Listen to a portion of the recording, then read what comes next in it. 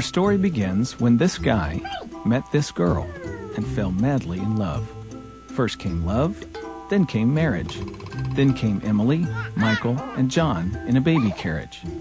They were living the dream until doubt and isolation tore love apart. One love and one home became two. In another part of the world, a loving marriage welcomed two beautiful children. Life and love for this couple went along as they hoped, and they too were living the dream until Mom became ill. Bad became worse, and worse ended the dream. Courageously, Dad strove to pick up the pieces and help his grieving children carry on. And together, they did.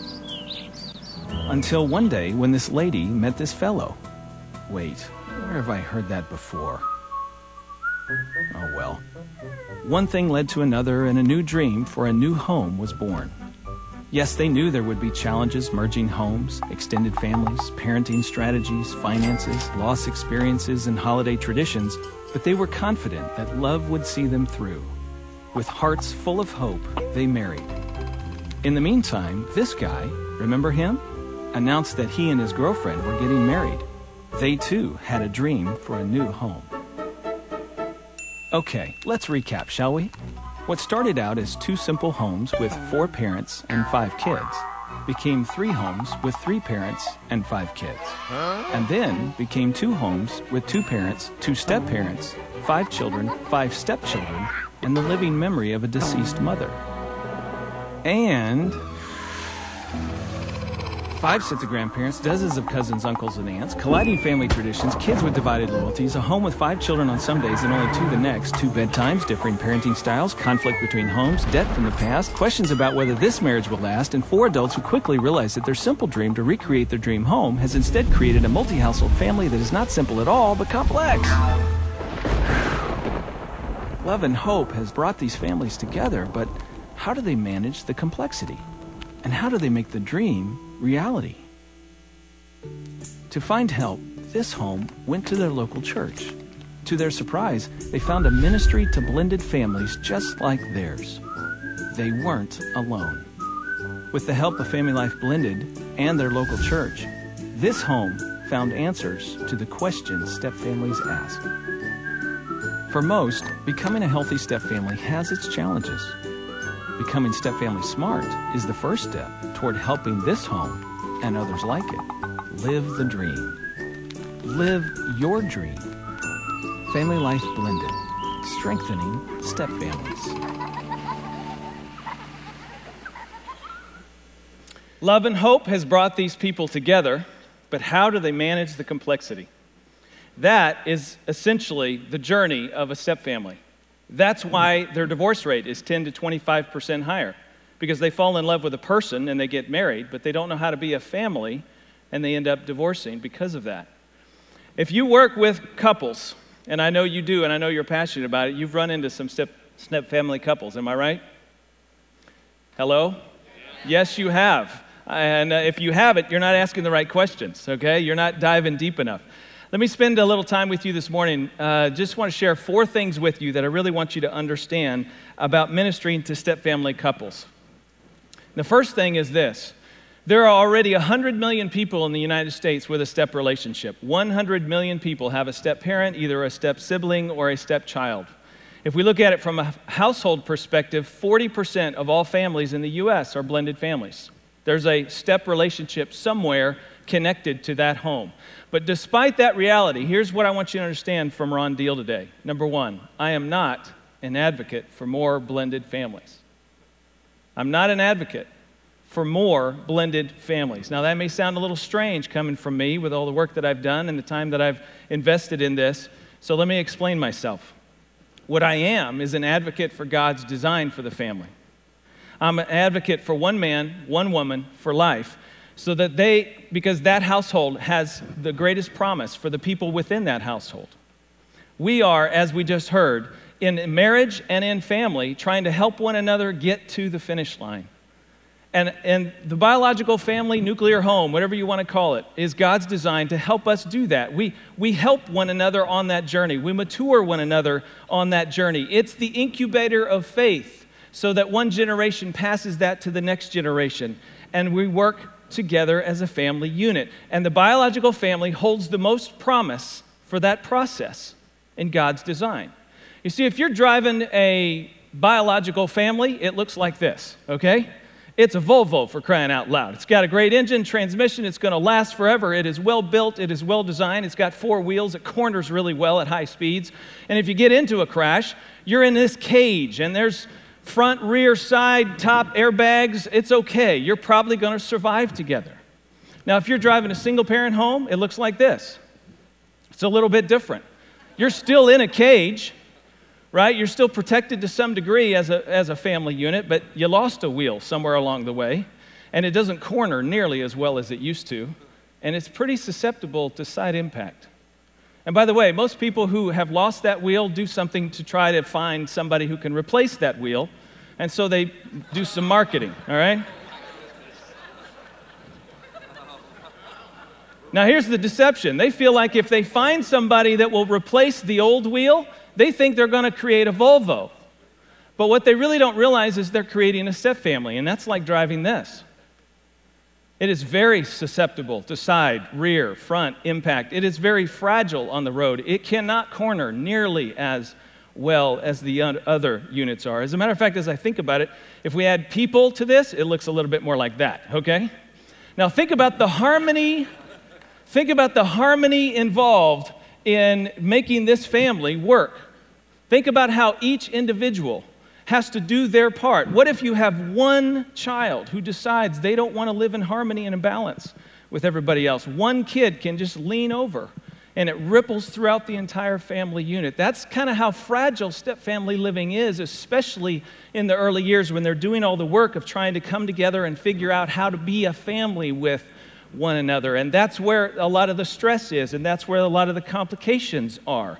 The degree of difficulty on family life goes up considerably.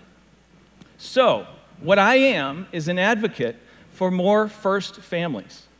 We need more first families. We ought to teach that message louder, wider, stronger than we ever have before, and we should never give up on God's ideal. But if life throws you a curve, and you find yourself in a step-family context, I am an advocate for healthy step-family living. We've got to help them do it well, because point number 2 I want you to understand is this. Step-families done well are redemptive. I'm going to come back and say a little bit more about that in just a minute, but it's this second thing, that step-families done poorly just adds to more generational societal chaos, and it's a hazard to the faith-shaping process. I don't know if you guys have seen the movie Boyhood. I'm talking about it wherever I go. You need to rent that and watch that, because I want you to experience in some way, especially if you didn't grow up in a step family and can't really relate to it. I want you to watch that so you can just see what it is to grow up in a multi-family context where there's people on all sides, people are coming in and out of your life. The models you have about marriage ebb and flow. Really, I believe wholeheartedly that the reason the cohabitation rate is so high in our culture today is simply because we've had now 2-3 generations, about 50 years of marriage and divorce and remarriage and redivorce and moving in with somebody and another breakup, and everybody's afraid of putting themselves in a relationship where they can get hurt again, right? And so if we stop that process at any point, we're doing the next generation some benefit. 2 years ago, Family Life, we launched a summit on step-family ministry that we call Blended and Blessed. And 2 years ago, we had our first one, and it was right here in this building. And I brought a friend of mine in to speak during that summit, Dr. Francesca Adler-Bader from Auburn University, and she shared something that just completely floored us. She walked in and she said, you know, we know what happens to children who grow up in a context where their parents get married, divorce, maybe move in with somebody, break up, and they have all these serial marital transitions in their life. We know what happens to their future in terms of emotional well-being, psychological well-being, and relationships. They have a poor view of the institution of marriage. They're afraid of it. They divorce at a higher rate. All of this stuff rolls out. The research is really clear about that. But, she said, kids who grow up in strong, stable, healthy step-families get a positive role model of what marriage can be. They've already maybe seen one that broke up. Now they get a positive role model. They get an experience love. They get to understand what grace is and relationships. They get an understanding of what it is to be an outsider who is brought in to become an insider. And isn't that the heart of the gospel? We were all outsiders, and we're made by Christ's blood to become insiders. They get to feel that in a very tangible way in their life and in their experience. And those kids grow up. They select better mates than their counterparts. They have a more favorable attitude about the institution of marriage and the whole idea and what's behind it. And their marriages, when they do get married, tend to reflect the high-quality step-couple marriage that they grew up with compared to the biological parents' marriage that led to a divorce that led to the step-family in the first place. Do you hear what I'm saying? Their marriages more reflect the high-quality step-family marriage rather than their parents' breakup marriage relationship. In other words, we can take back God's design for the next generation. In one generation, we can make a difference. We can go from the step-family experience to the first family experience, to the Volvo experience. And the mitigating factor for those young people is a strong, stable, healthy step-family. Folks, that's redemption. That's good news. That's God working through this family situation to make a difference for the next generation. That's what we get to be a part of when we do this ministry well. Step-family ministry is generationally redemptive for everybody that's involved in that family situation, but it has to be a healthy step-family. Number 3, you're halfway there. Everything you're already doing in your marriage ministry is really helping. It really contributes to a healthy environment for step couples in their relationship. By the way, I use that term, step couple, because it really captures the idea that they're a couple, but they're embedded in this step family situation. And what you already do is helpful for them as well, but you're only halfway there. I hate to say it, but you're halfway there. You see, you got some other things you've got to attend to. Let me tell you a story about Susie and John. Some of you have seen this before in some of the work that I've done, but let's just use it to make an illustration. Susie and John got married, and they had 3 kids, Mary, Mike, and John Jr., but unfortunately, as life would have it, they divorced. In another part of the universe is Betty and Bob. They too got married. They too had 2 kids, Ted and Carrie. Since then, they divorced as well. Betty has since remarried Frank, and Bob has since remarried Susie. Is everybody with me so far? Now, Susie, when she married her new husband, Bob, she knew she was getting a mother-in-law and a father-in-law, but what she didn't realize is that she was also getting an ex-wife-in-law. Nobody prepared her for that. Nobody let her know that Betty can pick up the phone and change Susie's life. She had no clue that was going to happen. She had no idea that Betty's parenting, that Frank's step-parenting of Ted and Carrie can dramatically influence Susie's children. Nobody helped her understand that, or the frustration around it, or what she can do about it. And what if Betty and Frank care nothing about God and the gospel, but Susie and Bob do? What kind of influence does that then have on the kids? And how does that spin itself within their family environment? Bob didn't know he was getting an ex-husband-in-law. But there's more complexity if you're keeping track, by the way. Susie has primary custody of her 3 kids. They live with mom and their stepdad, and every other weekend is 6 weeks in the summer. They spend time with their dad, John. Betty has primary custody of her 2 kids, and on occasion, Bob and Susie have all 5. Are you staying with me? And here's the funny thing that we do in marriage ministry. We bring them into our context, and we draw a little circle around Bob and Susie. And we pretend as if that's all there is in their life. It's kind of funny when you see it on the screen like that. We do premarital counseling as if that's all there is in their universe. We do marriage ministry and education. We do communication, skill training. We talk about managing conflict and forgiving one another, but this is their world. And this is the stuff that adds stress to their life. In biological families, we talk about stress flows from the top down. It's the dripper-later effect, all right? If the husband and wife are having a difficulty in their relationship, that trickles down to the children, to the parenting processes. It's true, the dripper-later effect. Step families have that, but they also have the percolator effect. It can come from the children up to the step-parent and between the then-parent and step-parent trying to figure out how to do life. It can also come from side to side. It can start in the other home, and it ripples into this home. So you have what I call the step-family trifecta, all right, of stress. From the top, from the bottom, and from the sides. That's their world. And so what we do in traditional marriage ministry is really helpful for the couple's relationship, and they need that from us. But we have to give them more. In other words, think of marriage ministry. We used to think of it as just being the top circle and the bottom left circle. We would do things for marriage strategies that built up the couple's relationship, or we would do premarital counseling. And I'm just suggesting that there is a third circle that must come under what we do. We have to begin to think in terms of helping blendeds manage their life and the complexity of their life well, so that they can become a redemptive organism for the next generation. Last point. You can do this. You can do this.